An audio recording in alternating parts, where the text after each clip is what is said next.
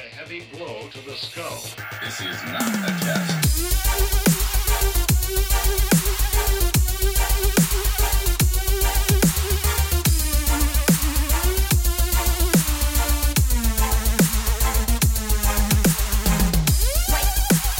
Hello, everybody, and welcome back to the DestroProds.com movies and television podcast. As always, I thought this was the D&D podcast. Shit. Oh, man. yeah, we haven't started that show yet. But if you want Patreon, get us up to yeah. Give us money. I need food. If we manage to end Dead's game, we'll start it. This is to borrow money from my mom to go get a haircut so I can afford to buy taco shells. That's my life right now. What?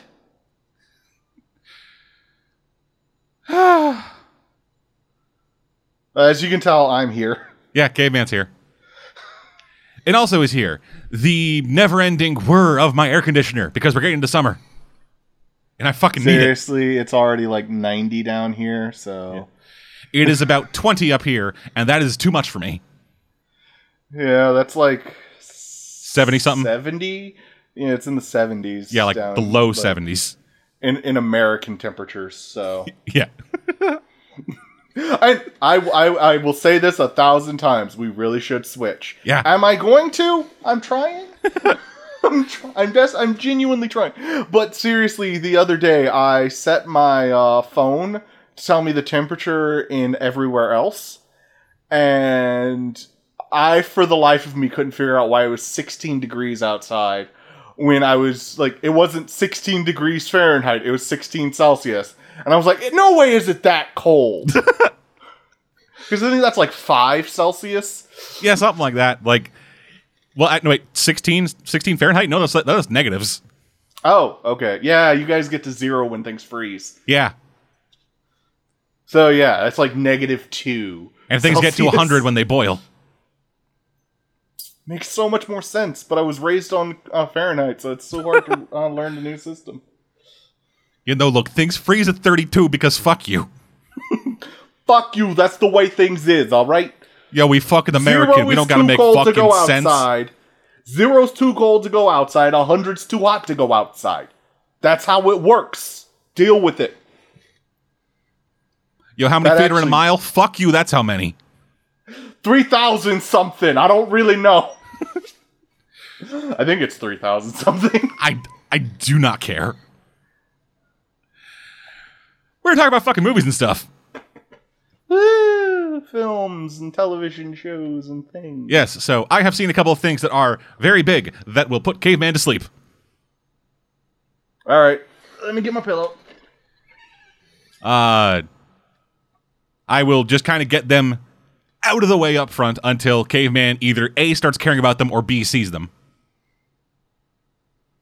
Because one of them I'm pretty sure he might care about, maybe. Kind of.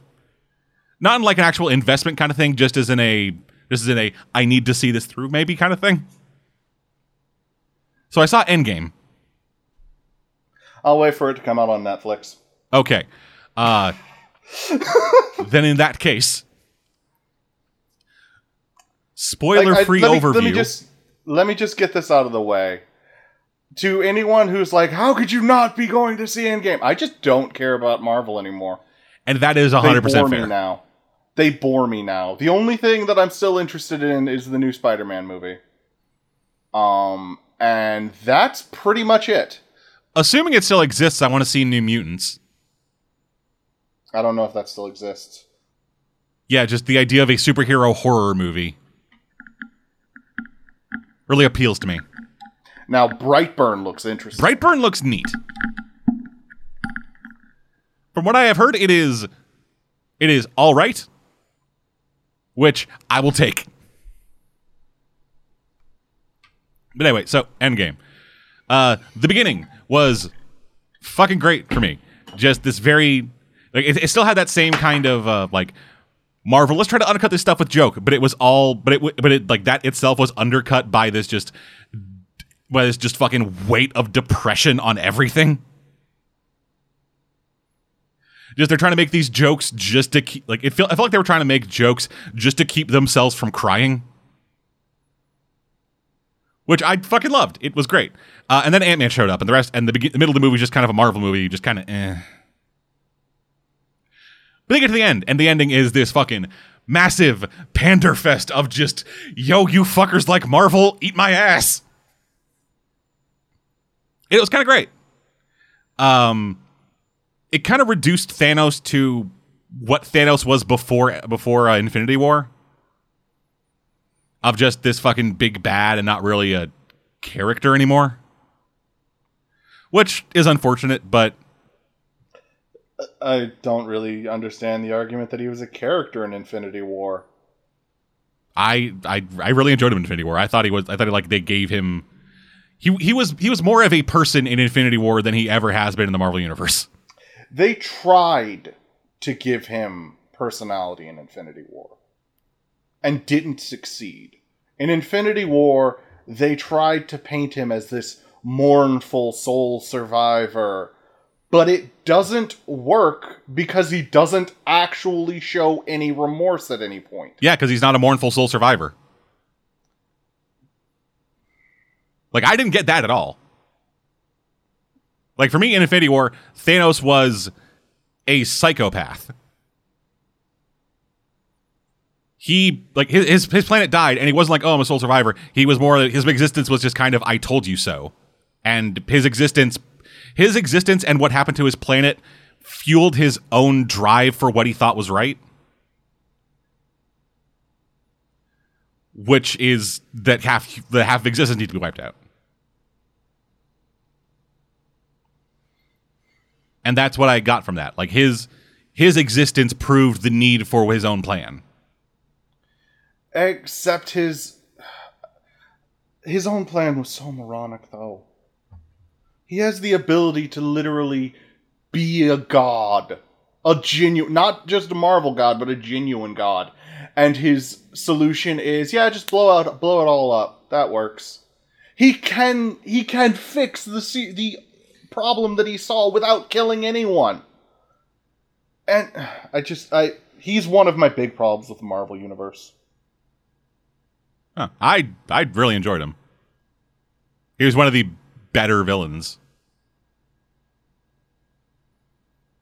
For me, at least. Like yeah, he could have done that, but he won't because he's fucking a psychopath. But anyway.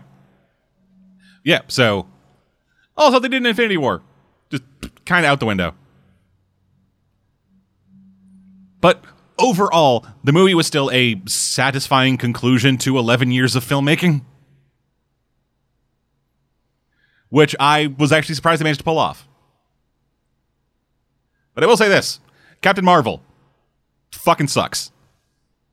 What? Not the movie, just the character. I do not like her. Okay. Yeah, Captain Marvel is a rotating haircut that doesn't like genocide, and that's it.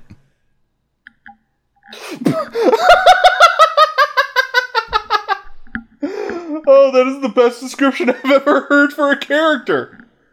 They're a rotating haircut who doesn't like genocide.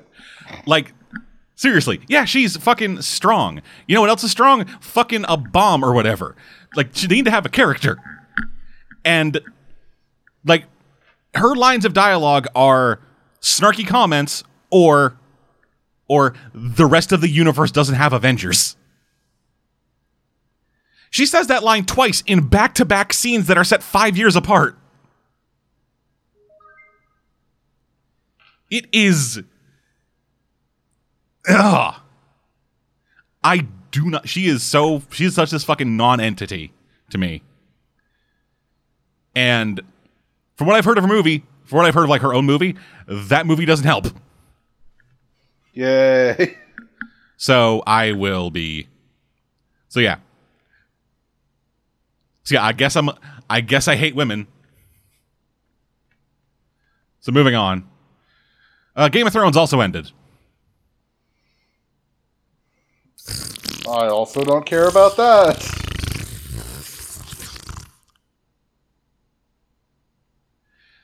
It was a big old fart.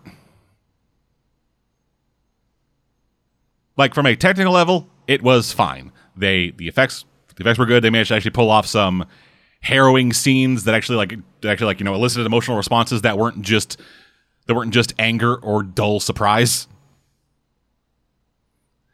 But at the same time, everything was incredibly unsatisfying, and it was paced like a kid trying to finish a short story the day before the short story was meant to be finished. Like how I used to write short stories. We're just, all right, I'm going to spend fucking 3 weeks in the build-up. All right, we got this awesome. Oh shit, it's due in an hour. Everything would die at the end. Like, the characters who survived ended up where people felt like they should have ended up. There was... I heard that,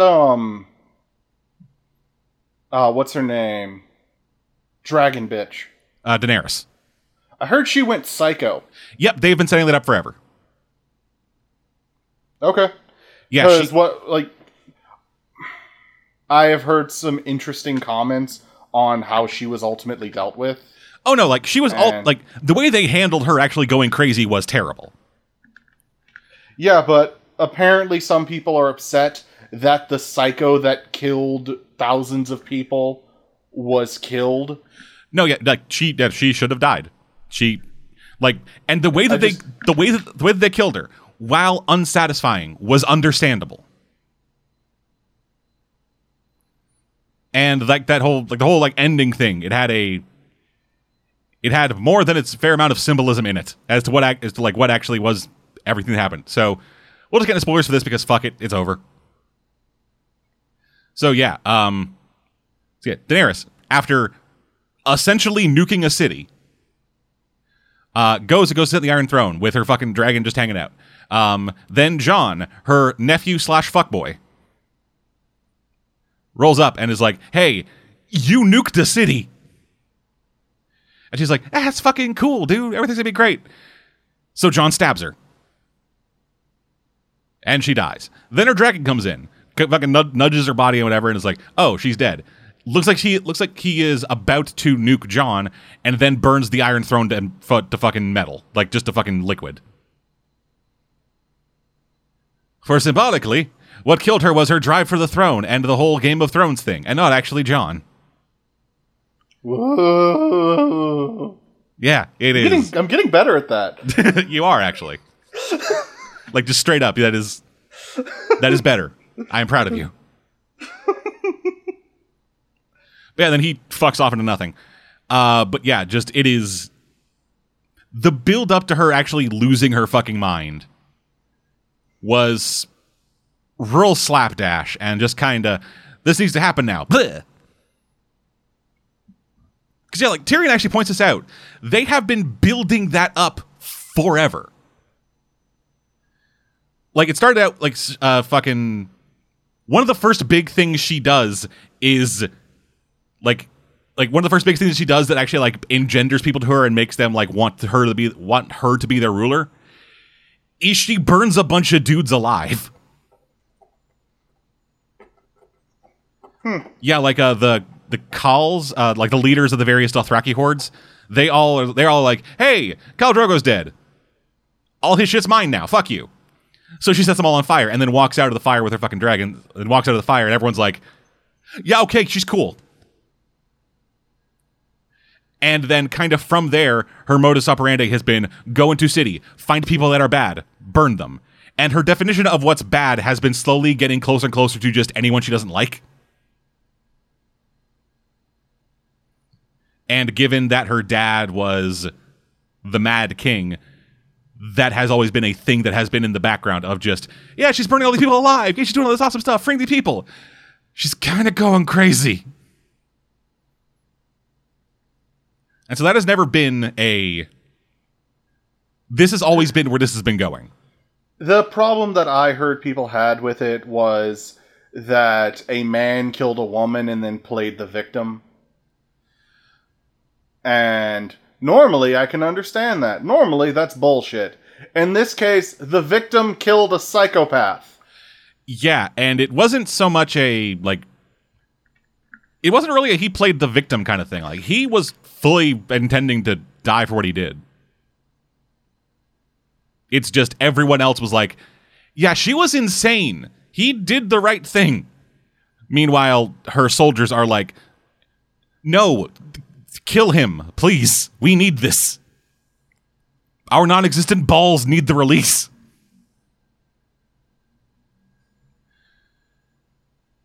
Yeah, it was just it was an understandable but unsatisfying conclusion to an 8-year-long series. And that's just kind of where it all sits. Just Game of Thrones started out as a really good show based on a really good book series that then turned into a pretty good show based on the notes of a really good book series, and then became what two not great writers wanted to do with a fucking very good book series.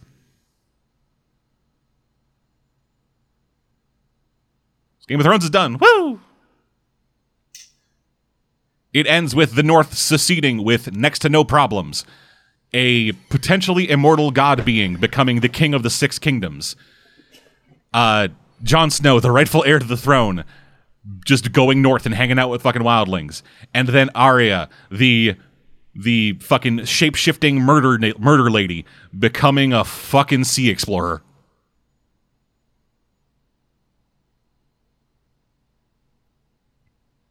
That was the thing that made the least sense to me. Just like Sansa, she's wanted to be queen from the fucking jump. So her becoming queen in the North, that's understandable. Jon, ever since he was sent to the Night's Watch, that's where he's felt the most like himself. Bran, sure, he's God now, whatever. Arya, her entire arc, her entire story has been about her getting progressively better at killing things. And the cap for her story is, I'm gonna go sail west of Westeros. I'm a pirate. Kinda. Just what? Like, fuck it, god damn it, dude. Like I said, like her entire arc has been, I'm gonna be the best murderer ever or whatever. And then nothing ever comes of it.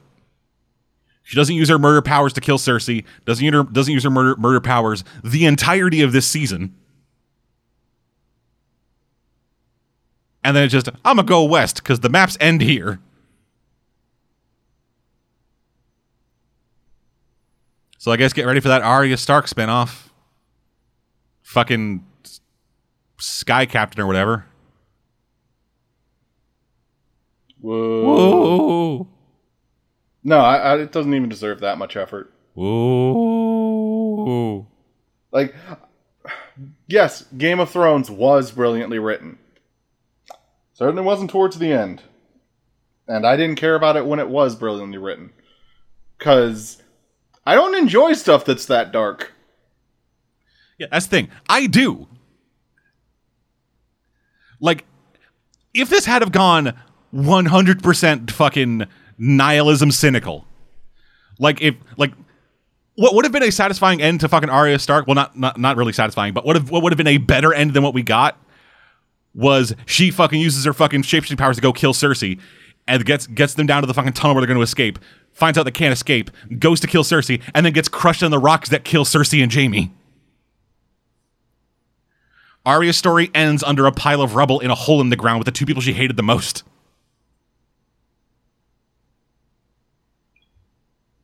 That would have been amazing. It would have been like a more satisfying conclusion than fucking I'ma sail to Ixalan or whatever. But like hell, I would have fucking liked it if fucking like when Drogon the dragon went to go burn the fucking throne, Jon was standing in front of it, so he got fucking burnt to cinders along with it. Just ashes to ashes, fucks to fucks.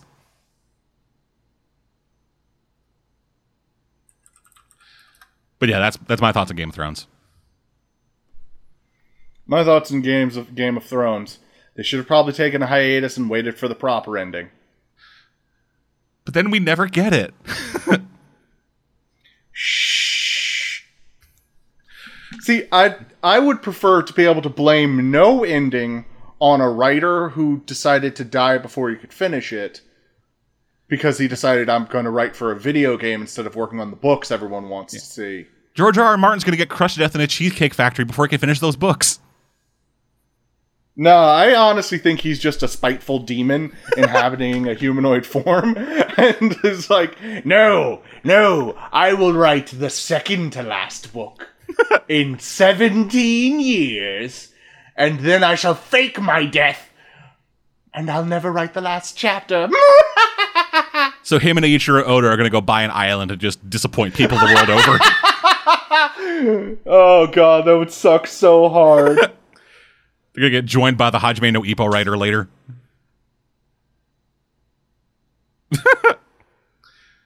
Oh, God. Anyway, that's Game of Thrones and fucking Endgame. Now let's spend just as much time talking about those two things as we talk about... I fucked up my own joke. Detective Pikachu, everybody. Oh, Detective Pikachu. So hey, we finally have a good video game movie. Yes! Oh my god, yes! Okay, sorry. We finally have the second good video game movie. What's the first one? Mortal Kombat.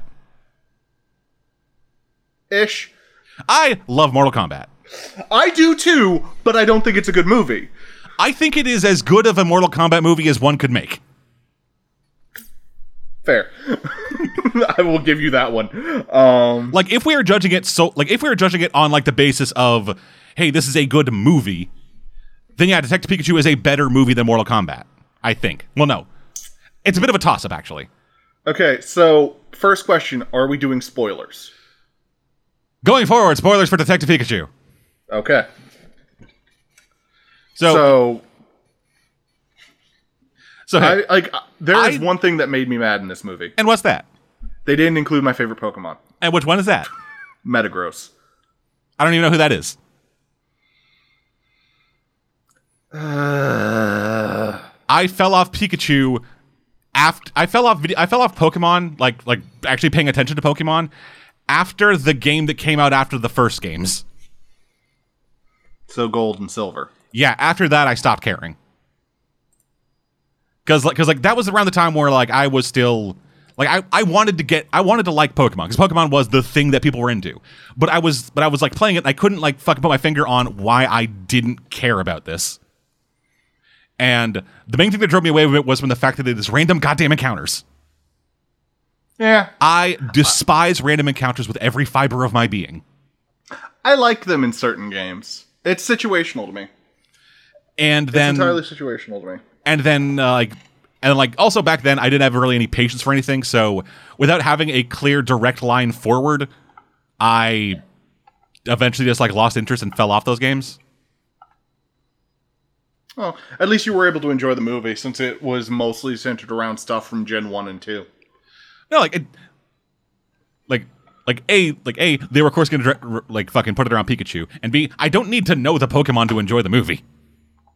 Yeah, but it's nice to be able to catch the references. But anyway, the one thing that I didn't like is that girl character obviously had Misty's Psyduck. Well, yeah, she had Misty Psyduck, but then also the fact like it was a joke that kind of worked and didn't for me. Because the movie, movie, were times when it worked. Like the movie itself was the movie, for those who don't know, is a neo-noir movie with Pokemon. Yeah. And it's really well written. And I am very glad that they cast Ryan Reynolds as the voice of Detective Pikachu. Yeah. Because he was wonderful in that role up until a certain scene. Yeah, he was fantastic in that role. Too bad he was paired up against Justice Smith. He wasn't too bad. I do not like him. I think he was okay.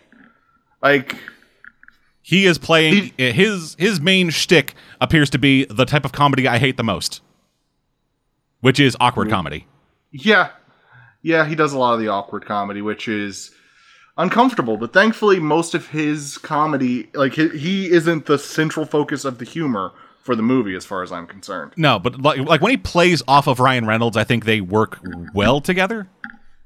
Yeah. but that is more Ryan carrying Justice than them actually working really well together. Also, just gonna say this, another point for interracial relationships in this movie. Yeah, totally. And I'm talking about the black guy getting the white girl. That too. I'm not talking about Ryan Reynolds banging a black chick. White guys get black chicks all the time. Yeah, actually. Yeah, they don't really go the other way. Well, Except actually, for like Save the Last Dance and Who's Coming to Dinner.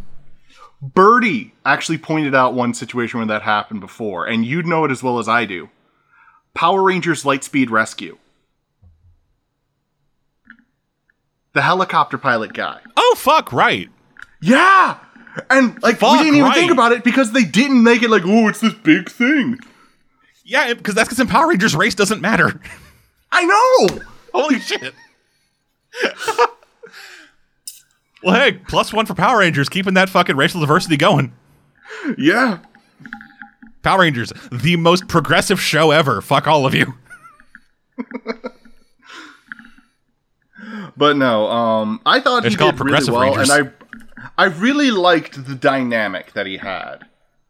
There was actually one other issue that I had with the film, and that was that they kind of gave away the deeper connection between him and Pikachu really early on. Yeah, so like actually that was the thing. So before they at the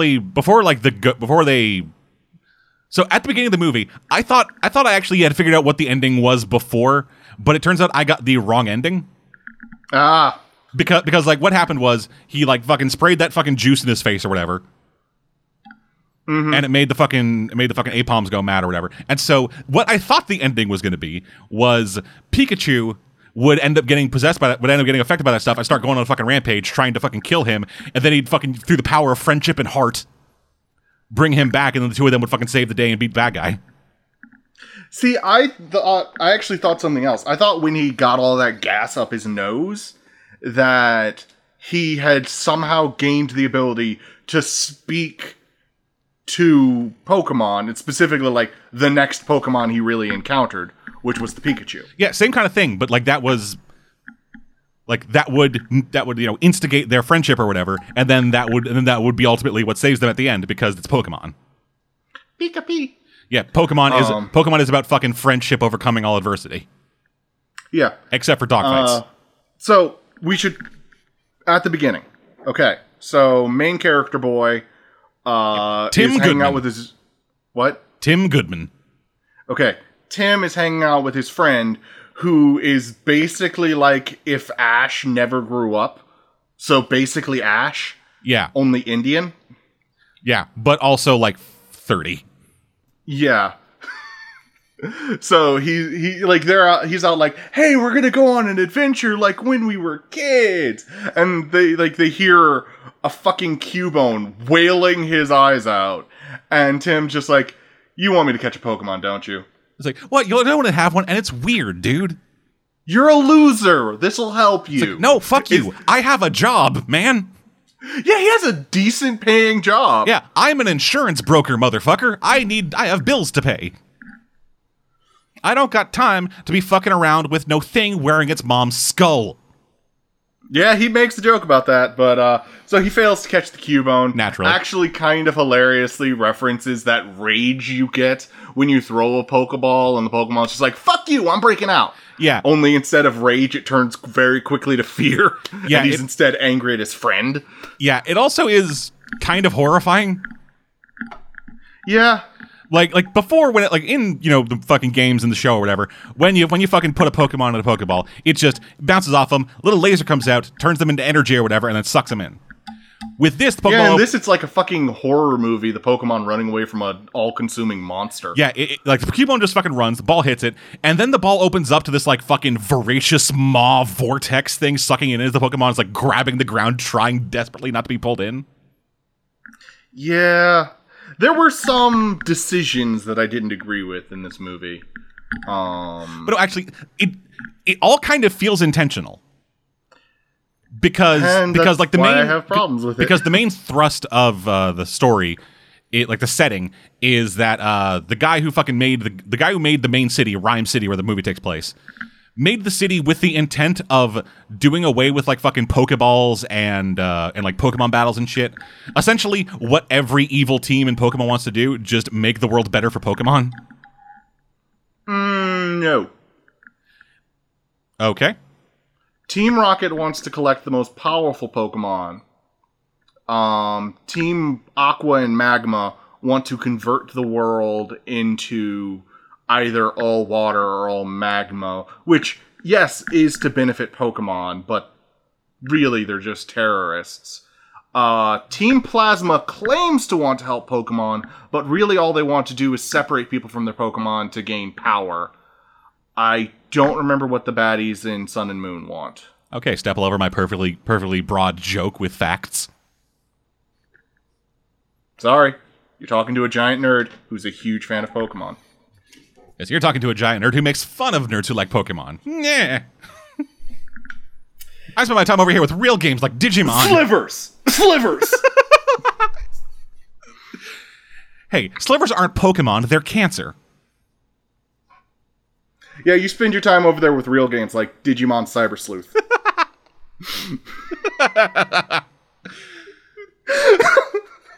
Screw you, hugging my Agumon plushie or whatever.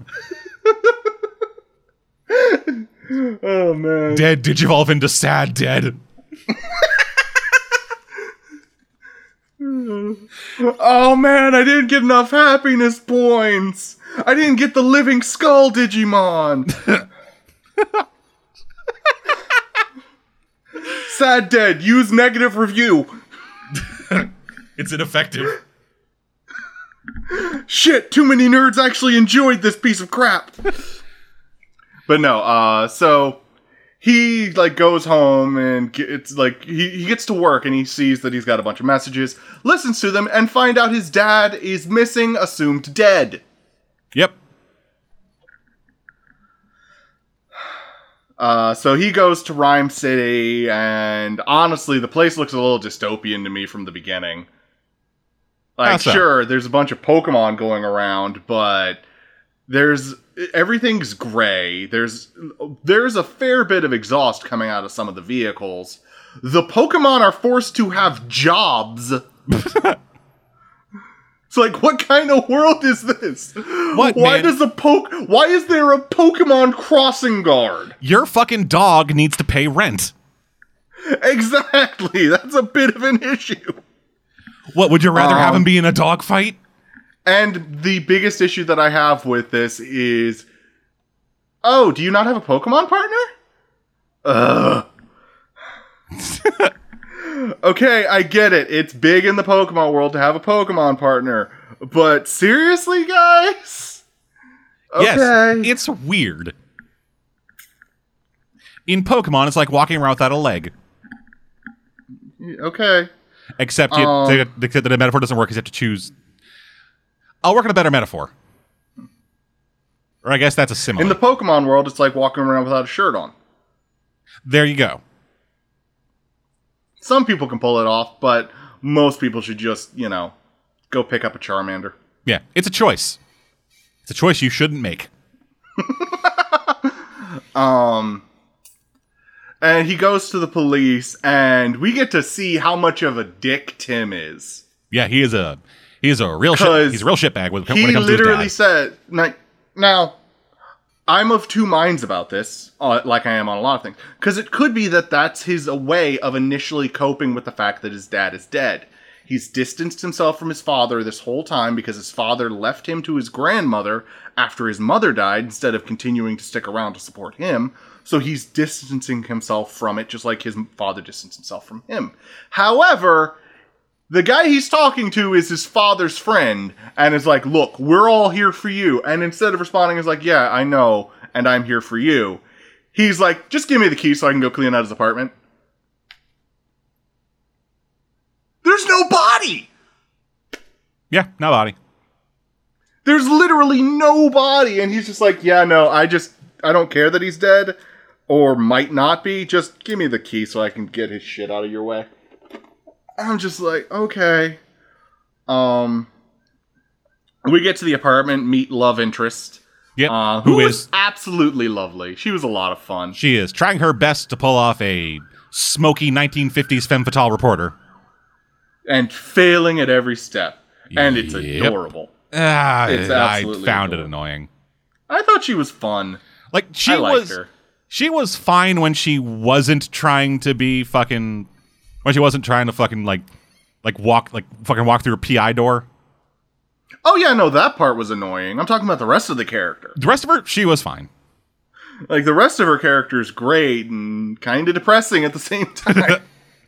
Because her whole thing is she wants to actually be a news reporter. Yeah, but instead she writes fucking listicles. Yeah. She's one of those people who's doing these crazy 5-minute craft videos. Yeah, spent all those years in journalism school and work at BuzzFeed. Spent all these years studying journalism and being a critic only to wind up on Death Door Prods. Study. Wait, I didn't study. Yeah, I was just gonna say. Like, come on, I know She's you. partnered with a Psyduck who is literally a bomb.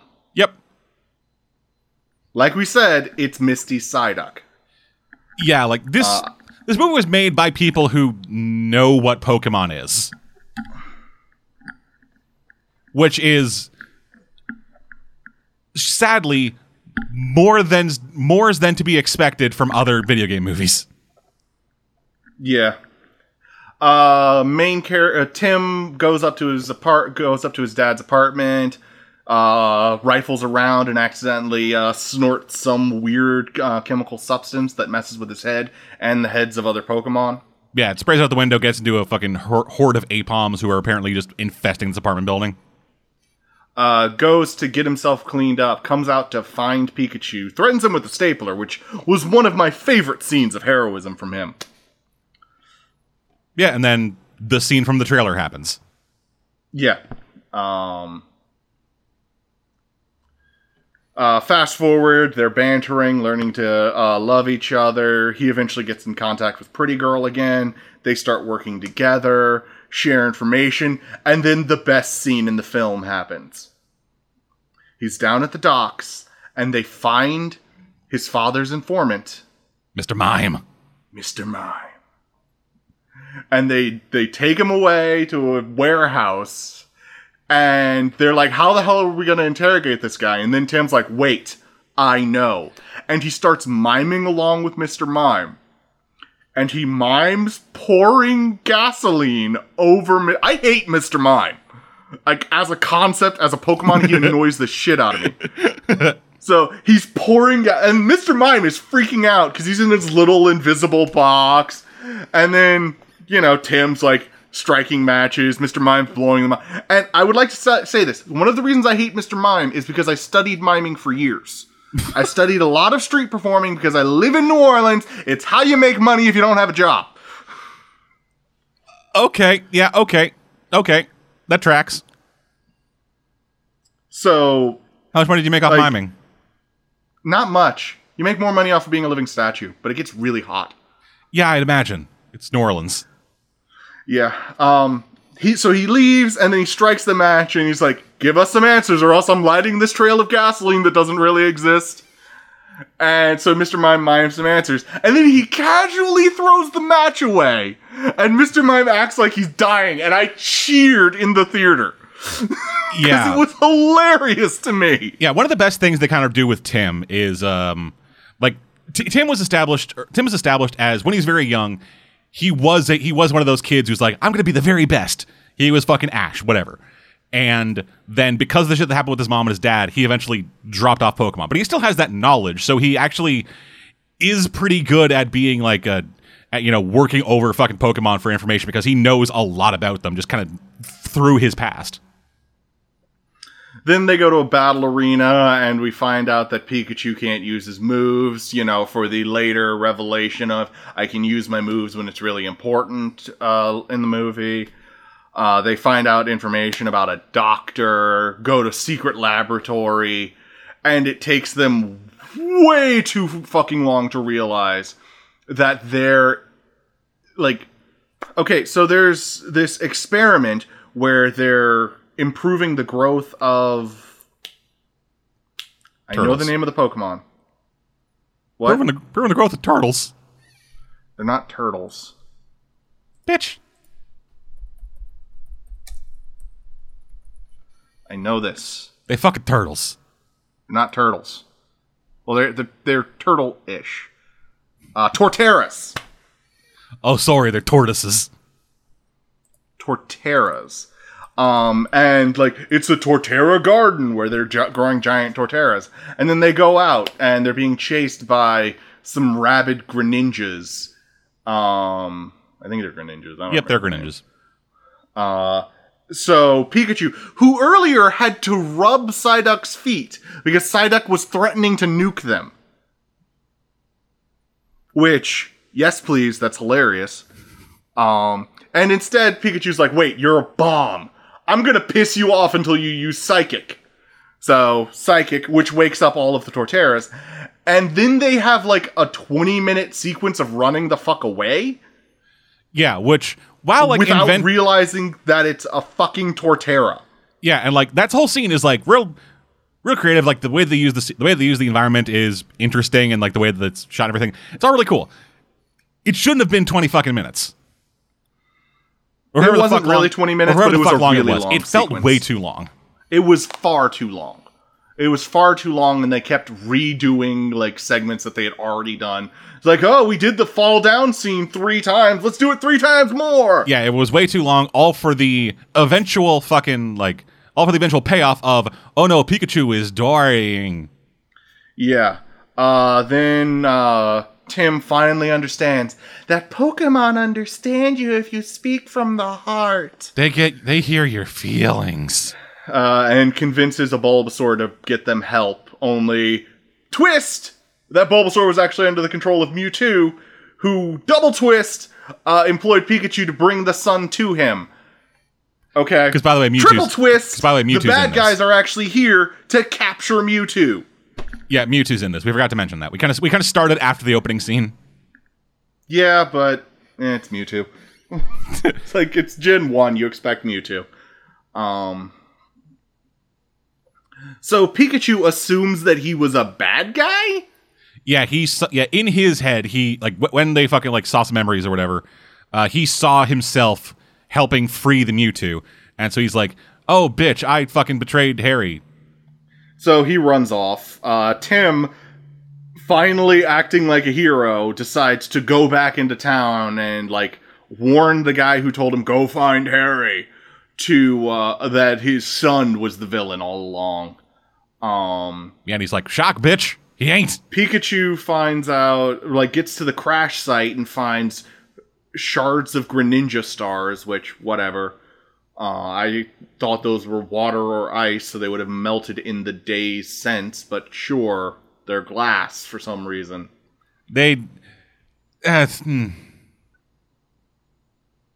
Also, why wasn't that your first port of call?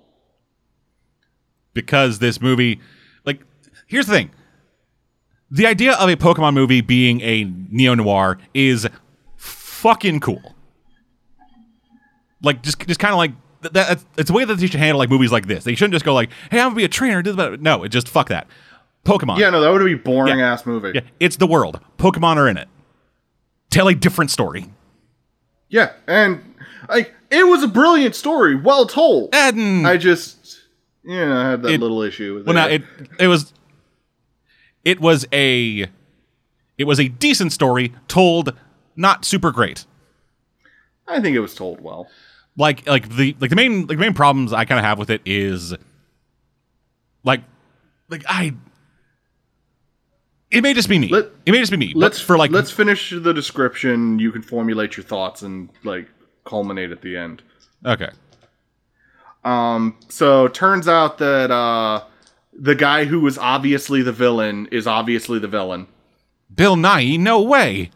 He would never be the bad guy. He was crippled by his illness, so he used a mind control harness to put his brain into Mewtwo's body. Yep. Killed. Not put his brain into Mewtwo's body. Project his mind into Mewtwo's body. That requires a constant connection. Yeah, so when you die, Mewtwo's going to be free and probably going to undo what you did. Yeah. Or if someone walks by and accidentally kicks the plug. Or, you're not getting food, moron. He's got like a fucking Anyway, needle and bag or something. I don't know. He put a lot of gas in some balloons, and that gas makes Pokemon susceptible to the fusion technique, where he literally converts the trainers into energy and puts them into the Pokemon's body, overriding the Pokemon's consciousness with the trainer's consciousness. Yes, he spent his life bringing Pokemon and humans together. Now they have the ultimate bring together. Pikachu uses his moves to beat him. The Sun, who was he's actually not a villain character, helps Tim defeat a supercharged Ditto. Okay. The Ditto was actually really well done. Yes, it's just the ultimate defeat of the Ditto that bothers me ever so slightly. Yeah, the ultimate defeat. And I argued a way for it to make sense, but they didn't do it in the movie at all. Yeah, the ultimate get rid of the Ditto thing was a bit bleh, but the way that they actually seeded the idea that it was the Ditto the entire time was fucking fantastic. Yeah, no, that was really well done. Because at the beginning when they introduced us to our kind of our Bill Nighy and son, as Bill Nighy's in a wheelchair and as he's being wheeled off, a Ditto just kind of sloops up, morphs into a person, and then kind of walks off with the guy.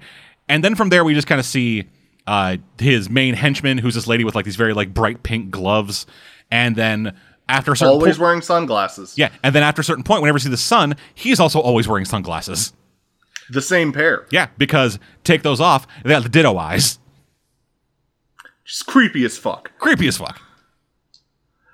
But so Tim's like, "Hi, bad guy," unplug. And he's in the middle of freaking out and transfers and still freaking out in his chair. Mewtwo and Pikachu start falling, and then Mewtwo catches Pikachu because we can't have a hero die. Yeah, never. What is this, Game of Thrones? And then Mewtwo's like, "I shall reverse this," and in a fraction of a second undoes everything that was done. Yeah, it's ridiculous. What actually that tells me is that guy had no control over Mewtwo. None whatsoever. He was accessing a fraction of Mewtwo's power. Yeah. So, yeah, getting to that ending.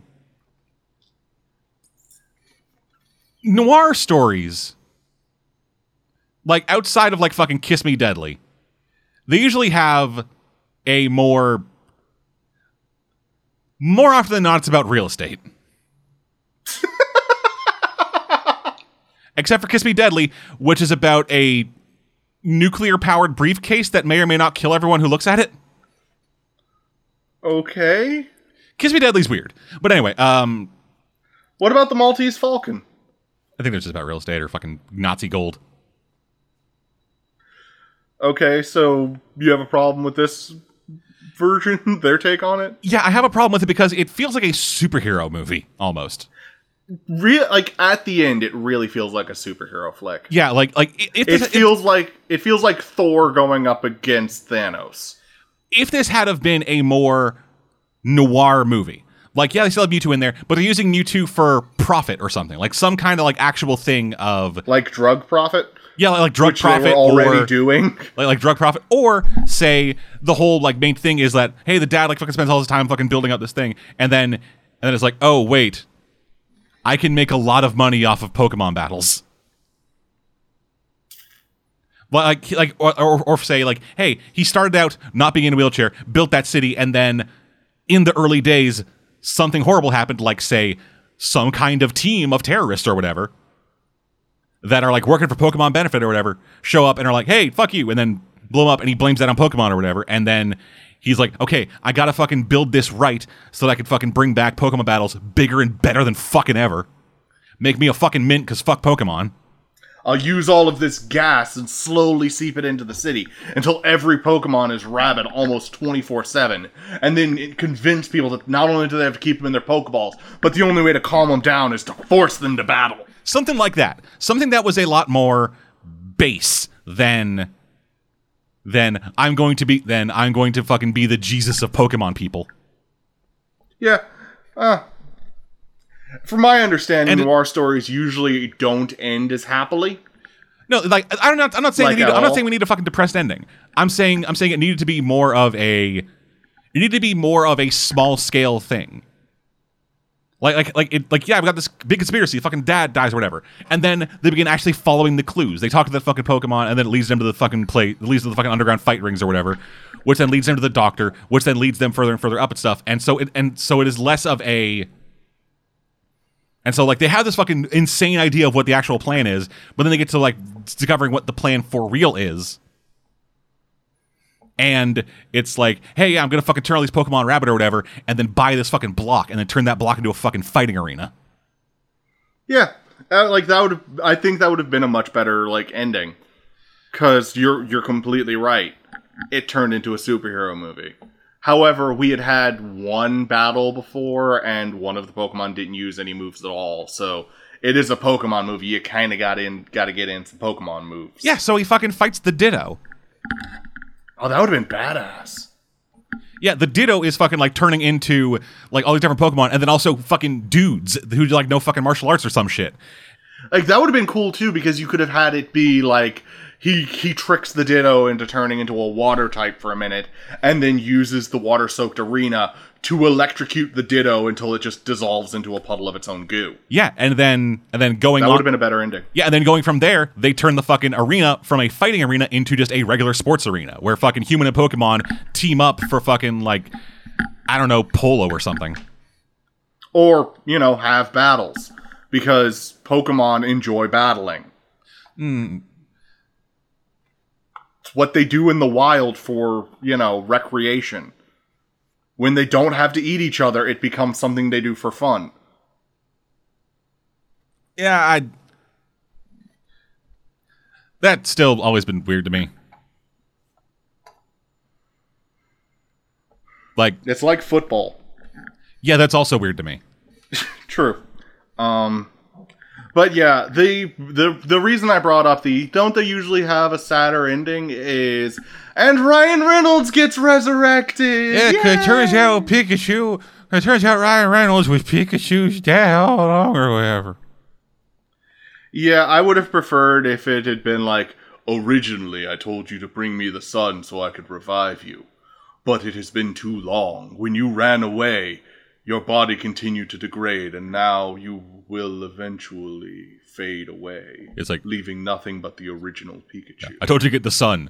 Now here's what's left of your body. Just dumps out a corpse, just like horribly rotted and bloated. Just Like, I think that ending would have been way better and way darker, because that way we get Ryan Reynolds teaching his son, like, look, I can't be a detective anymore, but you can be, so I can teach you, and then when I'm gone, Pikachu will be your partner.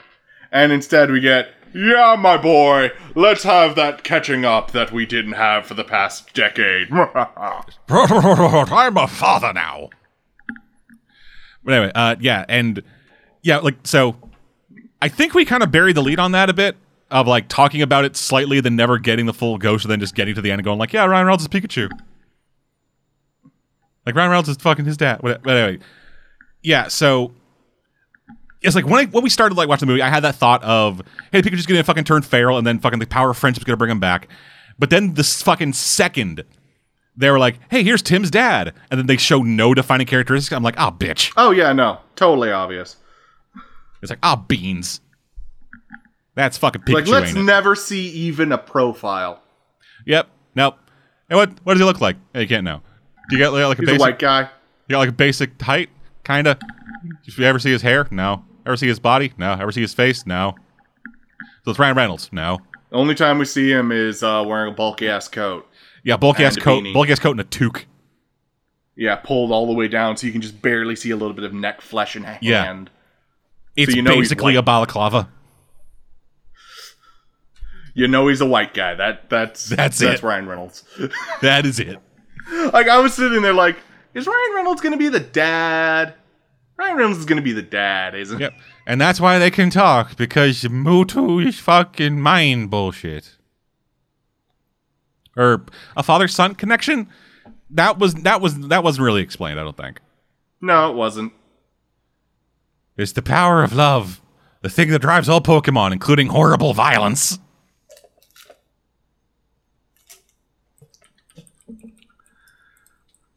If you can't tell, I loved this movie.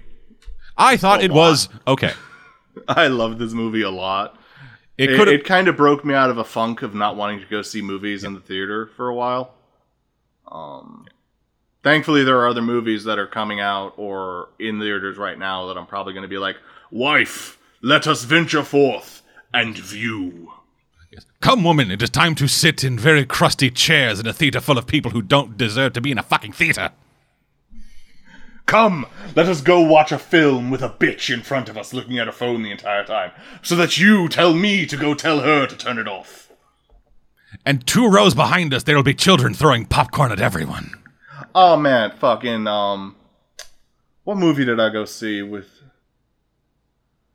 There was a movie I went to go see a little while back, and this, like, I know we were in front of these people in line, because I saw them get into line behind us.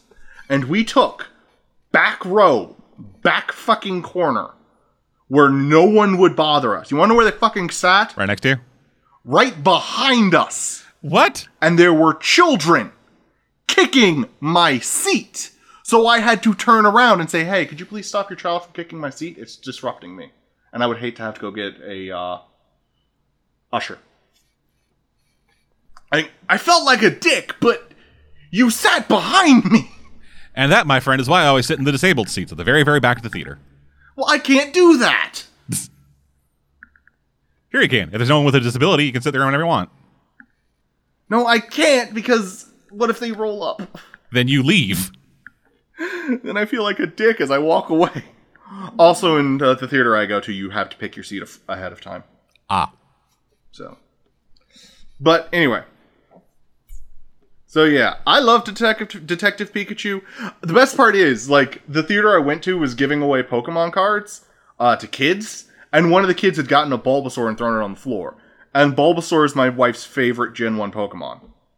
So I saw it and picked it up and handed it to her, and it just made her fucking weak.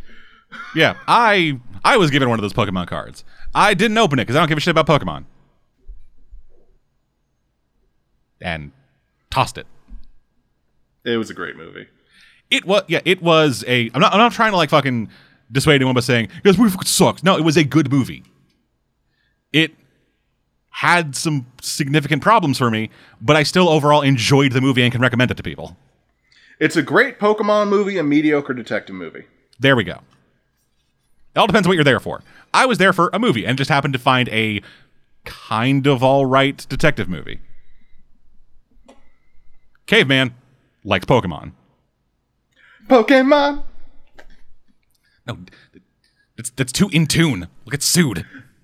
Oh, you're my best friend. I will mute you. I've still got my recording.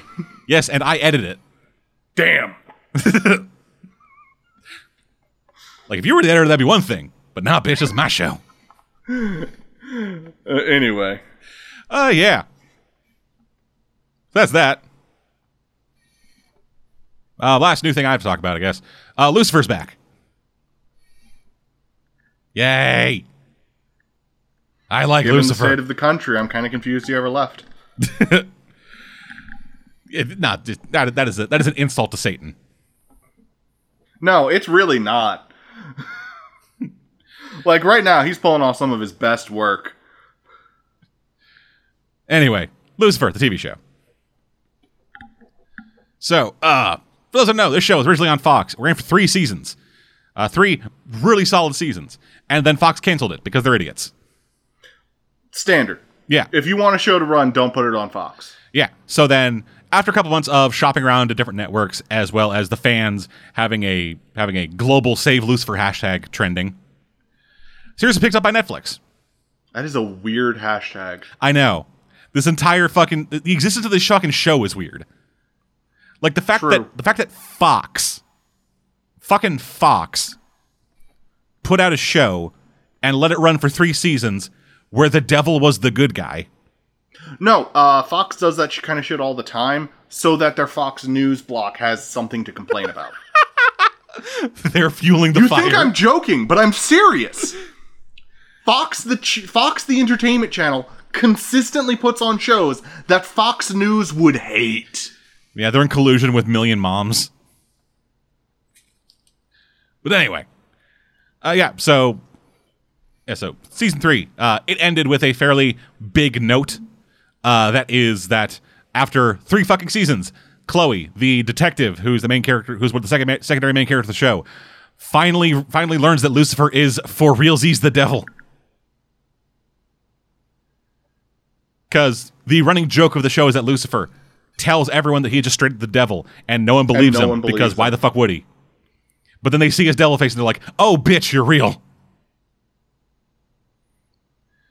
But yeah, so Chloe he had been saying like, "Hey, I'm the devil" the entire time. And she's like, "Yeah, okay, cool." And then at the end of season 3, he kills Cain, and Chloe sees that he is for realsies the devil, and is like, "Oh, bitch." And so on the lead up to season 4, I was genuinely worried they were going to back out of that. Like, that is... I have so little faith in TV that was a genuine fear of mine, that they were going to continue the will they won't they by just like, oh, she fucking passes out and has memory loss or whatever. Whoa, yo. But no, they go with it and build on it. And it's fucking great. So the story picks up, season 4 picks up a couple of months after the end of season 3. Chloe left the country. Just couldn't handle it and was like, okay, I need to leave. And Lucifer spends all that time drinking and playing sad songs at the piano. And then occasionally showing up at crime scenes to see if Chloe's back. He shows up at one, and this time Chloe is actually back. I was like, holy bitch, you're back. Okay, are you cool with this? She's like, yeah, okay, I'm cool. And then, surprising, Chloe actually went to Rome to go visit the Vatican to join forces with the priest to help banish Lucifer back to hell. That lasts a total of 4 episodes because she realizes, oh, wait, Lucifer is a person and actually like a good character and I kind of like him. But Lucifer finds out about it by that point. And so, sense of betrayal as the relationship actually... It is actually doing things. Yes, they're keeping it well, they won't they, but they are actually having forward momentum in the story and their character development, and holy shit. Do you know how fucking rare that is? Ugh. Man. I should not like Lucifer this much. Like the show or kind of the concept of the show or like the concept of the show or concept of like, you know, the devil. But no, it's continuing to be just really fucking good and interesting. And I'm okay with that. And there's like straight up fallout from all fucking sides. Like one of the weirdest relationships in the show is Maze, Mazikeen, a demon that Lucifer brought with him from hell, who is actually forming like a really strong bond with Decker's daughter. And they had a falling out at the end of season, near the end of season 3. And so fucking Maze had spent the last fucking like month in universe terrified that this child hates her now. And when they come back, she's like, hey, I want to go fucking talk to Trixie. And Chloe's like, maybe not the best idea. She's still kind of raw about your falling out. But then she ends up meeting her by accident at the fucking police station. And turns out Chloe just straight up lied to her. She lied about them still having fucking friction to keep Maze away from her daughter. Because, shockingly, a mom is not super jazzed about her daughter being friends with a literal demon.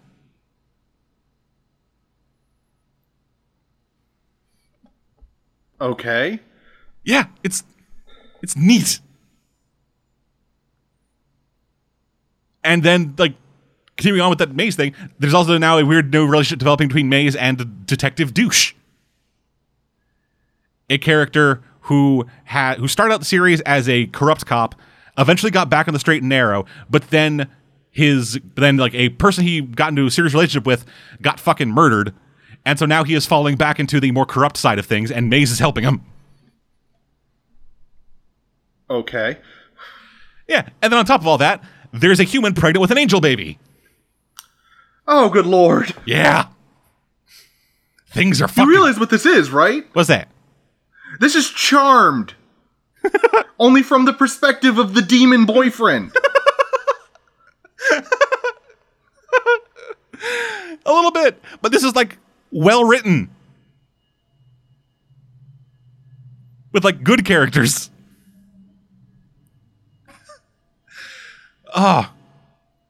Yeah, I will say the main thing that I'm not super jazzed about for this season is what they're doing with Amenadiel's character. And Amenadiel is Lucifer's one of his angel brothers, kind of the main one. And so he spent the last 3 seasons essentially falling from grace. Like, he got in a relationship with a demon. He's starting to get more and more human. And for a chunk of like season 3, he actually straight up didn't have any of his powers. Like, angels have wings and stuff. They're able to, like, slow down time and all this kind of other shit. His wings, like, straight up atrophied and decayed off his body. But then at the end of season 3, fucking Charlotte, the woman that Detective Deuce was dating, she gets straight up murdered right next to him. And then he grows his wings back and is able to fly her soul to heaven. And then he comes back and is like, yeah, heaven's great. Just like I remembered it. Super good. Pretty good. Okay, no, it fucking sucks. I'm moving to LA. And so he's now living on Earth, but his main thing now seems to be, I am an angel living among humans. I must act accordingly. And the world just shits on him. Which I don't really like. Like, D.B. Woodside as an actor, he's pulling it off pretty well. He's still like a very fun, charismatic guy to have on screen. But just this whole like character shift for him is just kind of boring. Him playing like the overenthused dad is a lot more fun, but it still carries that same kind of thing of just like, I'm not really feeling this. But anyway, yeah, that's what I got. Okay. Then I'm going to start with Alcoholic Misadventures number 17, Robin Hood.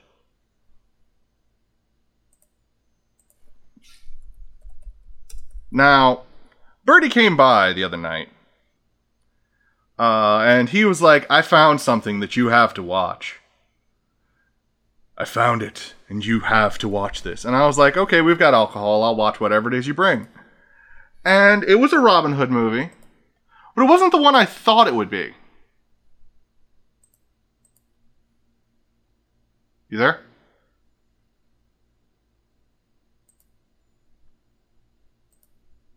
Dead, you there?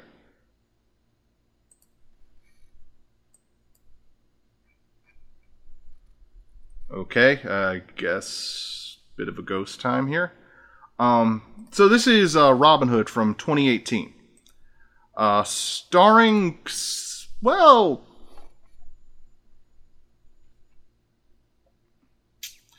the only person that I can really say it's starring is Jamie Foxx. Yes, that Jamie Foxx as Little John. So the movie starts in the Crusades, only it's being played like the Iraq War. And I immediately had a problem with this, because they sent longbowmen in to a closed area, a small enclosed area, and they're sweeping the area with their bows instead of swords, which is not how that would work. They eventually capture Little John, and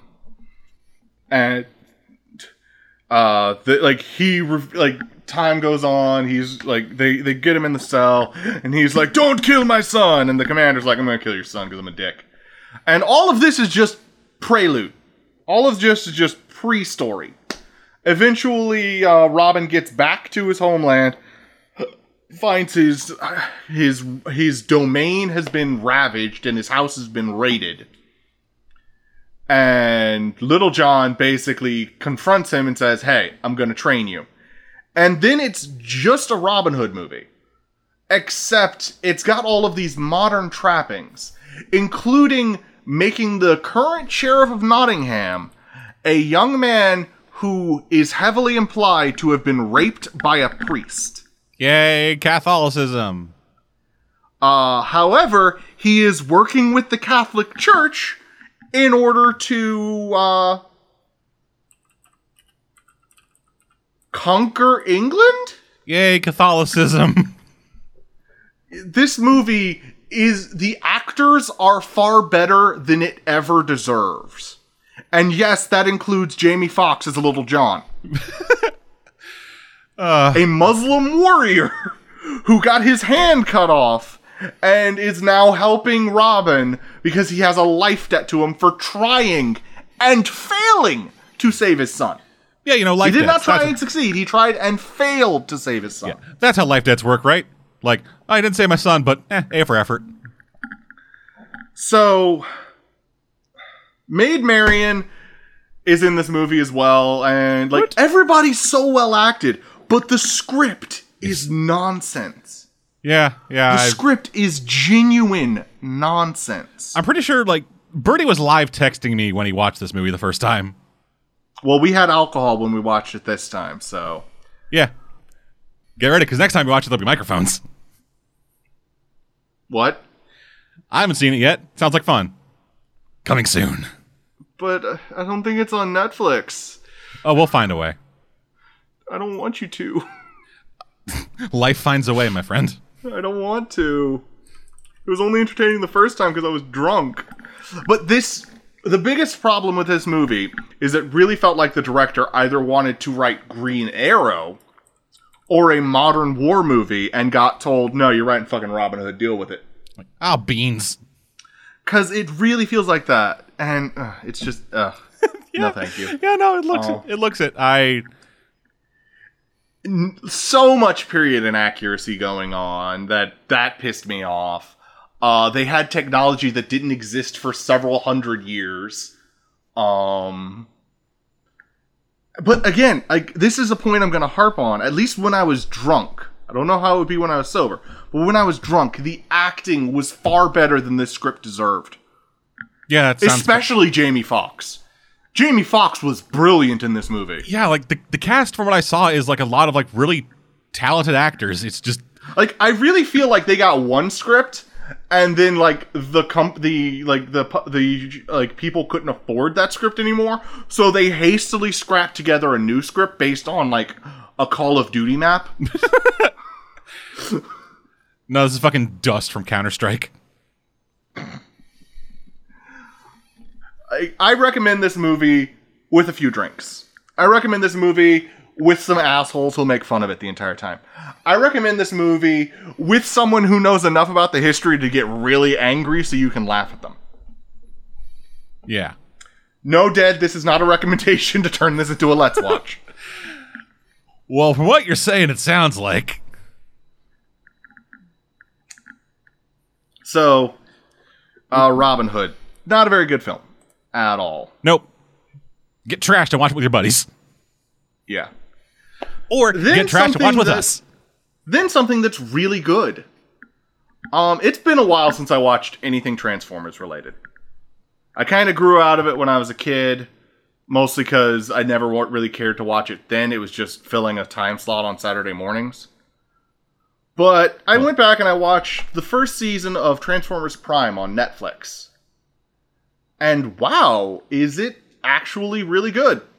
Like, I hope they put the second season up, because I want to see that. I'm pretty sure there's like 3 seasons of it or something like that. I am checking. But... because I'm trying to see if this is the show that I remember. The first season ends on a dark fucking note, and if that's where it ended, fucking premium. But I don't think that's where it actually ended. Yeah, so 3 seasons, yeah. I don't actually have much to say about it because it's Transformers. Like, the characters are pretty much the characters you know from years of watching the series. The humans are human. Like, they do what the humans do in the series. Including almost dying to give us that pivotal robots must protect humanity moment. Bumblebee is a chirpy, annoying little thing. Though there is actually a moment that I really liked in this series, and it was when the mom found out. That happens in season 1, and there's no magic mind erasing formula. And that doesn't happen in a lot of kids' shows. In most kids' shows, the mom's memory would have been erased by the end. Yeah, like the parents... If the dad's there, he definitely doesn't know. But if the mom's there, which she usually is, yeah, she'll never fucking know. And when she does, she won't know. I mean, fucking, Troll Hunter almost did that. Yeah, almost. Troll Hunter almost wiped the mom's memory, and that would have sucked ass. But like, unlike Troll Hunter, they let the mom know season 1. They let one of the most important people to the characters know. Like, the other people's parents don't matter, but this one's mom matters, so good on him. I love Agent Fowler. He's hilarious. I think his name's Fowler. Let me double check that before I talk out of my ass more.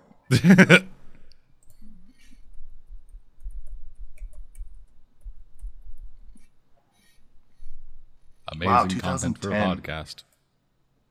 What? Amazing content for a podcast. Both of us looking up things on the internet. Hush up. You could have looked it up for me.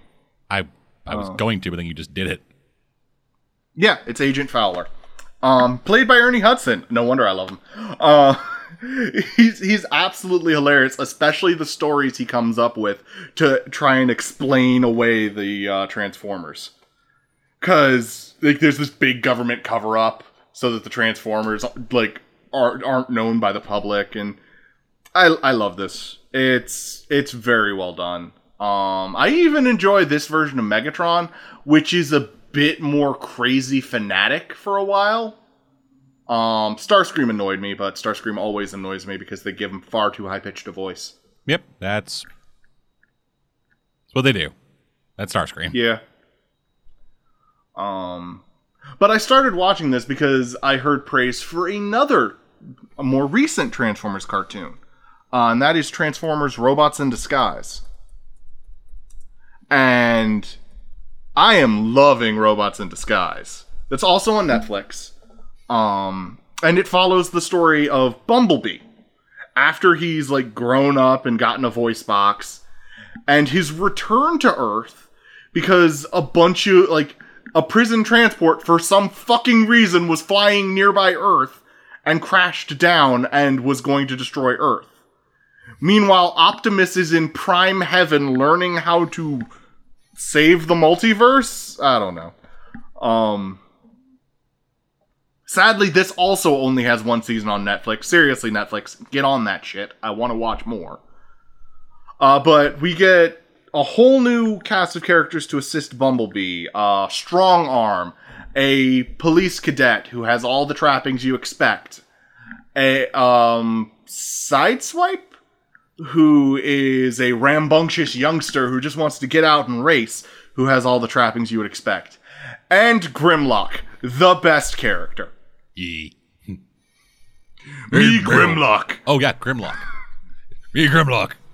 King Dinosaur. Grimlock. Also, you know, Fix-It is a mini-con who is there to repair things and help out.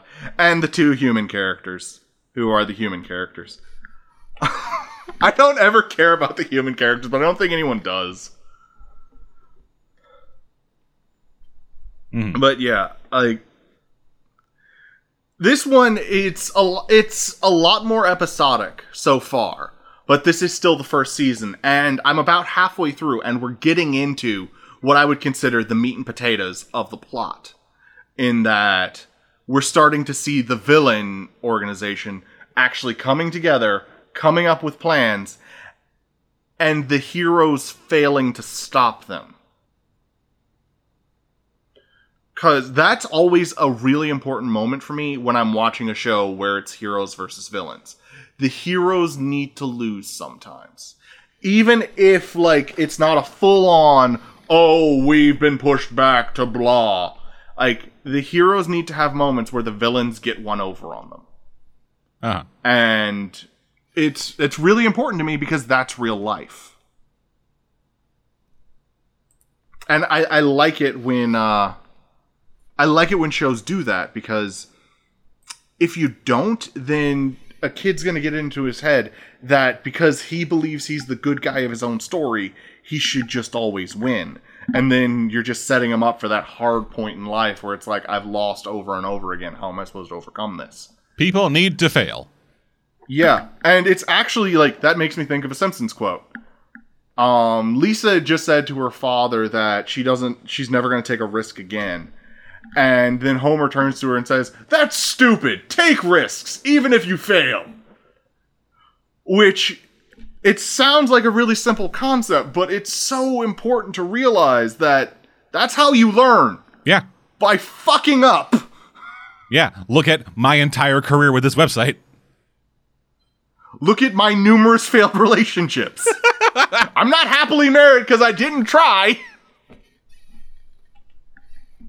And I'm depressingly alone because I don't try. You gotta get out there and get 1,000 girls to say no to you, because one of them might say yes. I'm not saying they're going to. I'm saying they might. I'm already on Tinder. I'm pumping those numbers, dude. There you go. You're swiping left and right all day, and everybody else is just swiping left. Yep.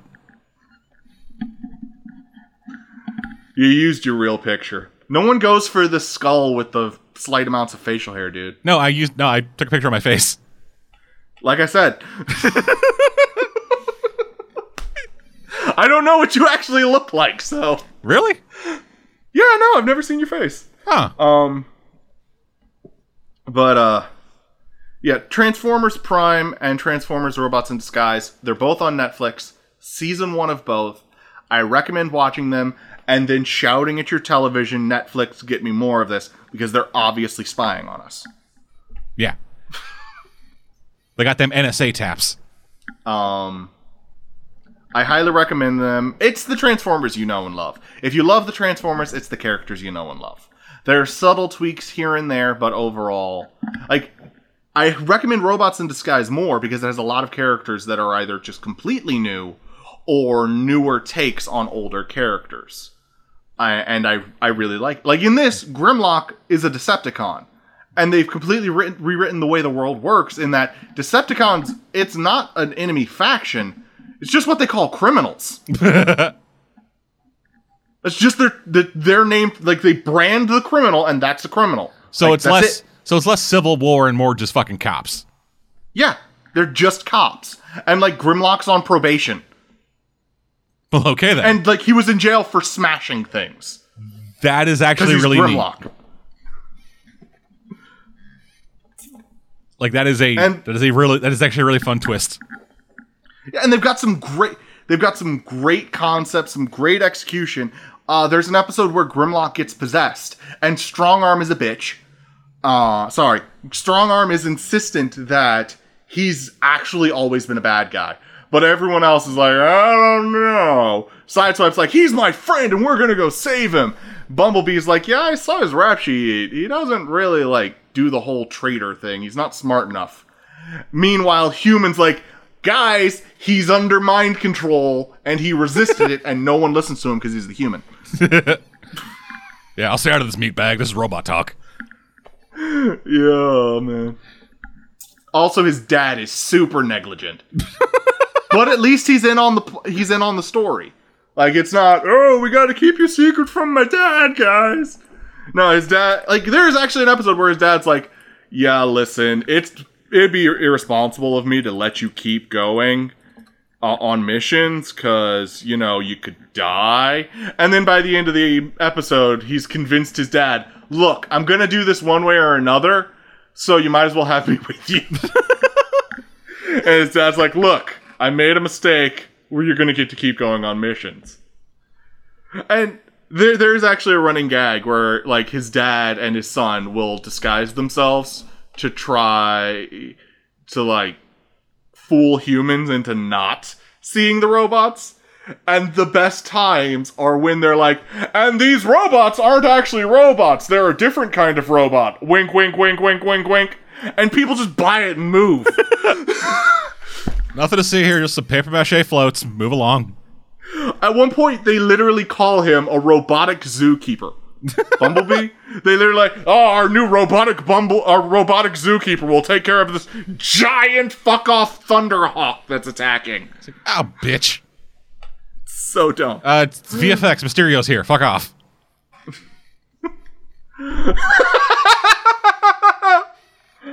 Yeah, no, I thoroughly enjoy this show, and it's definitely one of the ones that I'm going to keep watching.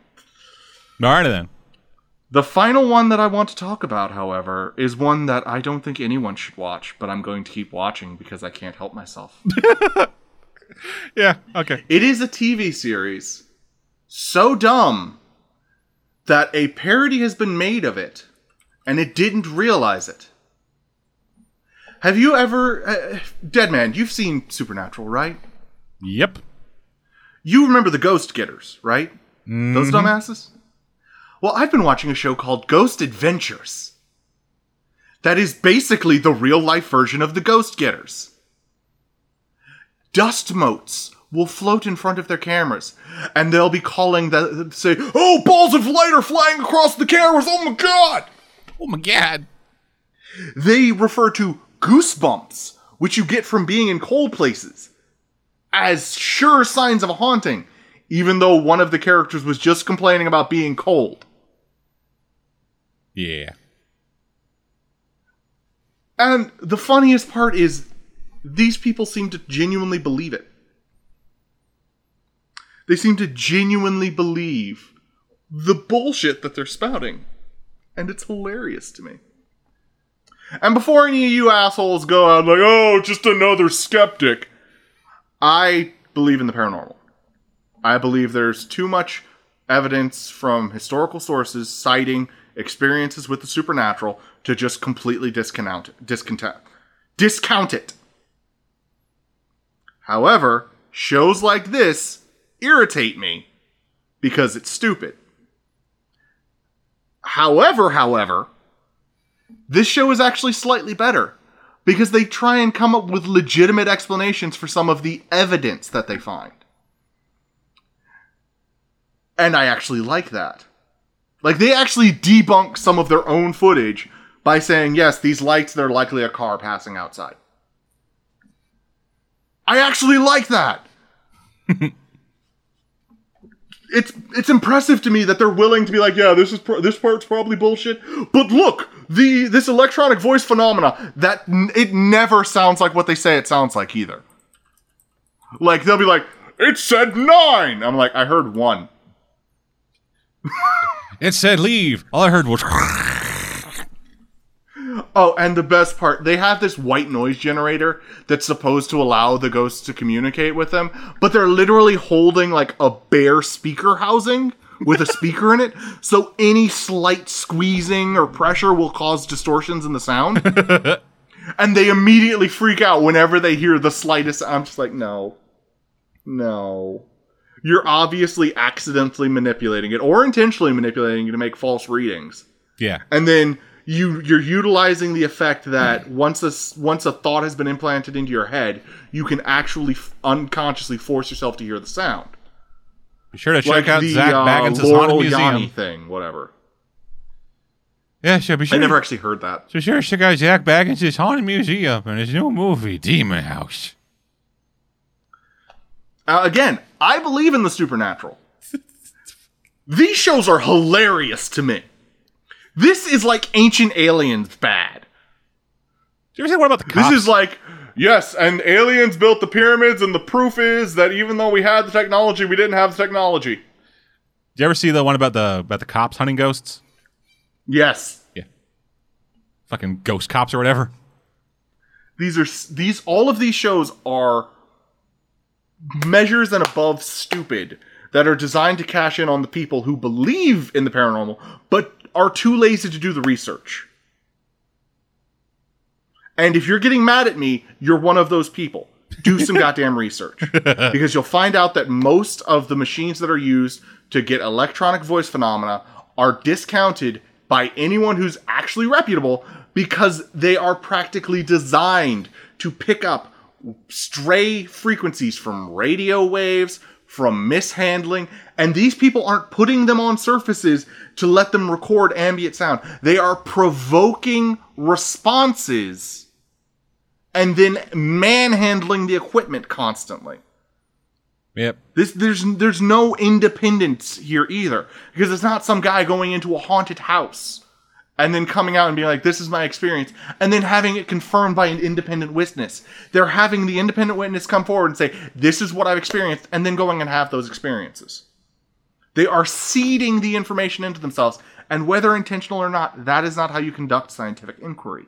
All right, guys. We're out in this fucking lav mic that I've been holding all night with no windshield on it and fucking shaking it around the entire night. Let's see what noises we hear. Oh my god, it's a demon! And that's the other thing. They yell what they heard first so that their friends can concur. Yeah, it's like... He said leave! Y'all hear that, right? I'm right. Yeah, right. I don't. No, dude, I totally heard leave and fuck you. And that's what they said the ghost always said. Yeah, this is what the ghost always says, fuck you, Dan. The camera guy's like, what the shit, dude? That's another thing. All of these shows also are like, we have no crew, no cameramen. It's only us. I'm like, that's so that no one can come forward and say you're full of bullshit. Yeah. Just, if you keep the fucking if you keep the organization small, then no one can fucking know about the horrible shit that's happening. Why do you think I only hire 7 people? Save us! Your souls are mine. But yeah, Ghost Adventures is terrible. I love it. All right then. So that's what we're watching then. On to news. So, first up, the weirder of the two pieces of news I got this week. So, Chris Rock, comedian, comedy funny man, is working with Lionsgate to relaunch the Saw franchise.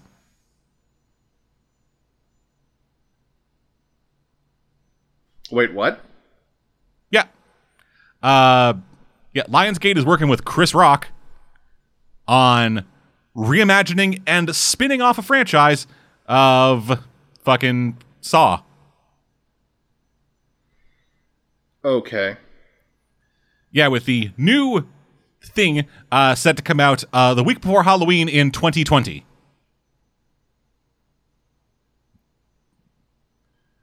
According to a statement released by Lionsgate, when Chris Rock came to us and described in chilling detail his fantastic vision that reimagines and spins off the world's most notorious jigsaw killer, we were all in. Saw is one of the highest grossing horror franchises of all time, and it's one of Lionsgate's most successful film series. This upcoming film will still be as mind-bending and intense as all the previous Saw films. Chris conceived this idea, and it will be completely reverential to the legacy of the material, while invigorating the brand with his wit, creative vision, and passion for this classic horror franchise. Nope. I'm a fan of Saw. No. So, the screenplay is based off of a story by Chris Rock, written by two guys, Pete Goldfinger and Josh Stolberg, with Darren Lynn Bousman, the director of 3 of the 8 films in the Saw series, coming back to direct. So I guess we'll see how this goes. Speaking of we'll see how this goes, Robert Pattinson. You know that one? Yes. Yeah, he's Batman. Yeah. Look, after the last time the internet shit itself over the new Batman, I'm willing to give anybody a chance. Yeah, no, Robert Pattinson, he is a good actor. Just straight up a good actor. I've seen him in a couple things, outside of fucking Twilight, and he is great in all of them. He is a solid actor. Mm-hmm. It's still from the same people that brought us the other stuff. Oh, yeah, no. I'm going to hope that it's going to be, Aquaman levels of entertaining. Yeah, one of the things that's actually kind of been floating around that people are hoping for is that Robert Pattinson will be playing Terry McGinnis, and that'll be Batman Beyond.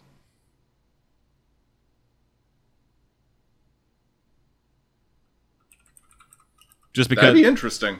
Yeah, well, because A, it's a thing they haven't done before, but B, it's also Robert Pattinson is a bit young looking. So having him be a younger Batman to a older, more fucking grizzled, like, yeah, fuck you, Batman. That seems like a more interesting idea and a better use of the cast they have.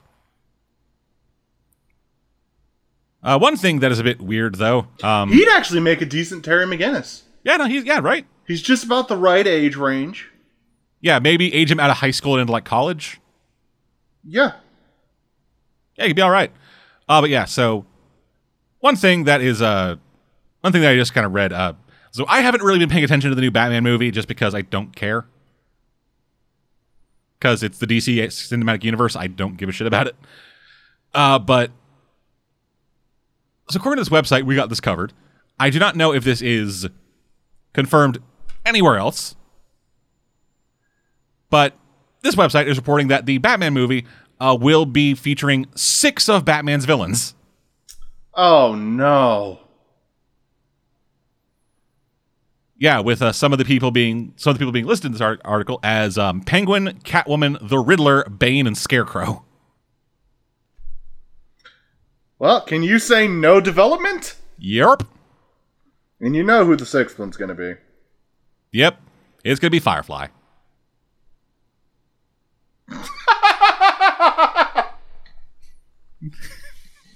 No, dude. It's going to be the Clock King.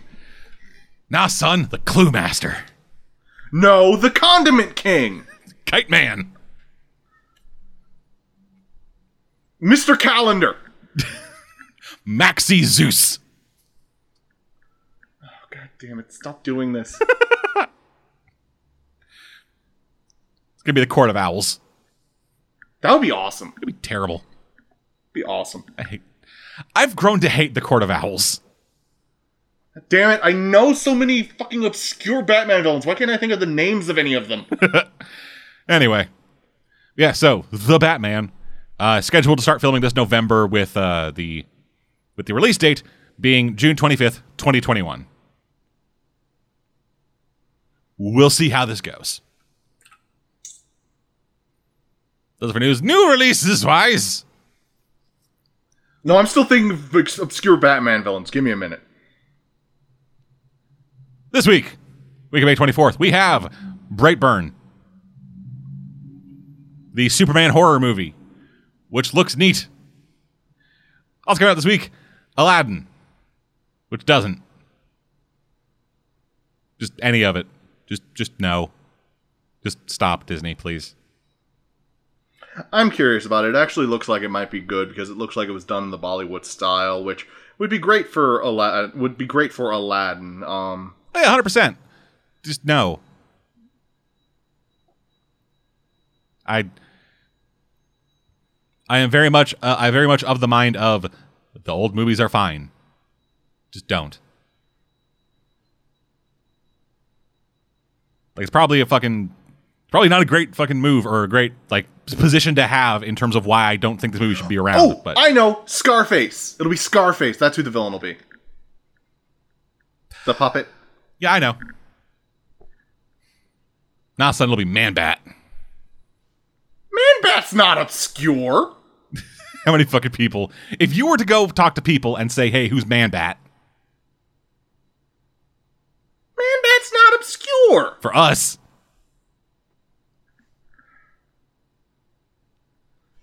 Man-Bat is not obscure. Okay, fine. He's going after the second ventriloquist. The one who's a lady with psychic powers. Ah, fuck you.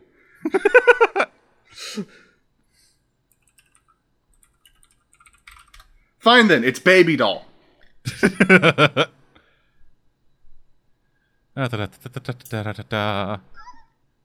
think this is just dissolved into who knows the most obscure Batman villains. It's Tiger Shark.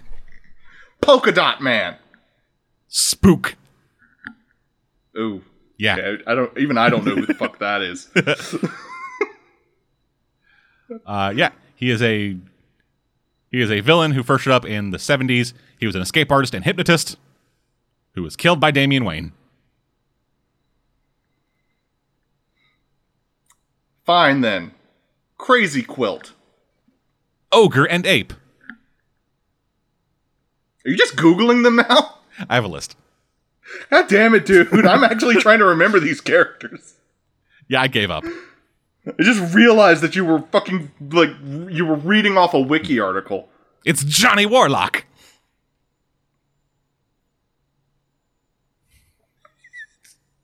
The film freak. Firebug. A different fucking fame. No, given the way the world is right now, it's going to be KG Beast.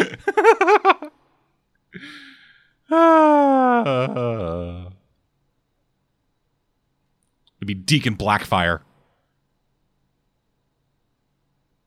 A religious fanatic who forms an army of homeless men underneath the streets of Gotham. It's going to be the Music Maestro. It's going to be Dr. Aesop. I'm still doing this from the top of my head. I just want to say this. You know, Aesop, Dr. Aesop Rock. He'll come in with fucking, like, very intricate bars. That's enough of that.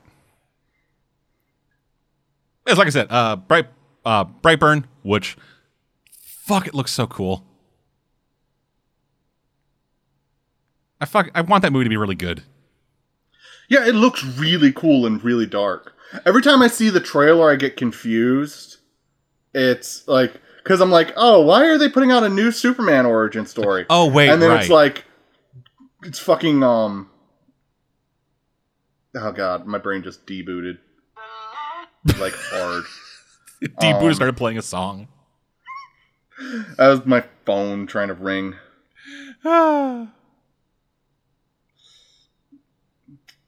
But no, like, every time I see the trailer, I'm like, why are they... Because it looks like the Superman opening. No, that's the point.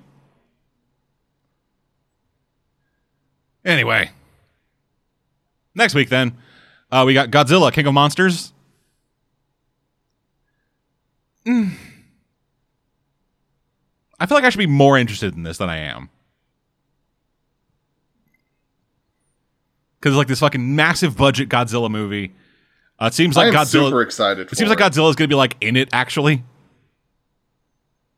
I'm super excited for this because big screen Godzilla movie. Yeah, and then what else next week? The fucking Elton John biopic. Whoa. Because I guess. Do you guys like Taron Egerton? Who? Robin Hood. The kid who played Robin Hood. Oh. Sorry, not kid. Guy who played Robin Hood. He was also in Kingsman. Oh, okay, yeah. Not, like, it took me a second to be like, oh, you're talking about the Robin Hood movie I was talking about. Yeah, of course it fucking was. Yeah, no, he was great. He was absolutely wonderful. Yeah, and he's Elton John. And Cool. Currently on Rotten Tomatoes, Rocket Man is his highest rated movie of all time. Say, good on him, I guess, for fucking getting out there, getting roles, doing work. But yeah. That's good for this week. Thank y'all for joining us. I'm fucking hungry. I'm boiling over, so I need to go fix my AC. Alrighty. We'll be back at some point with more of this shit. Until then, though, I'm dead. And I'm Cave. And we will see you guys next time. Goodbye. Have a wonderful time. Me.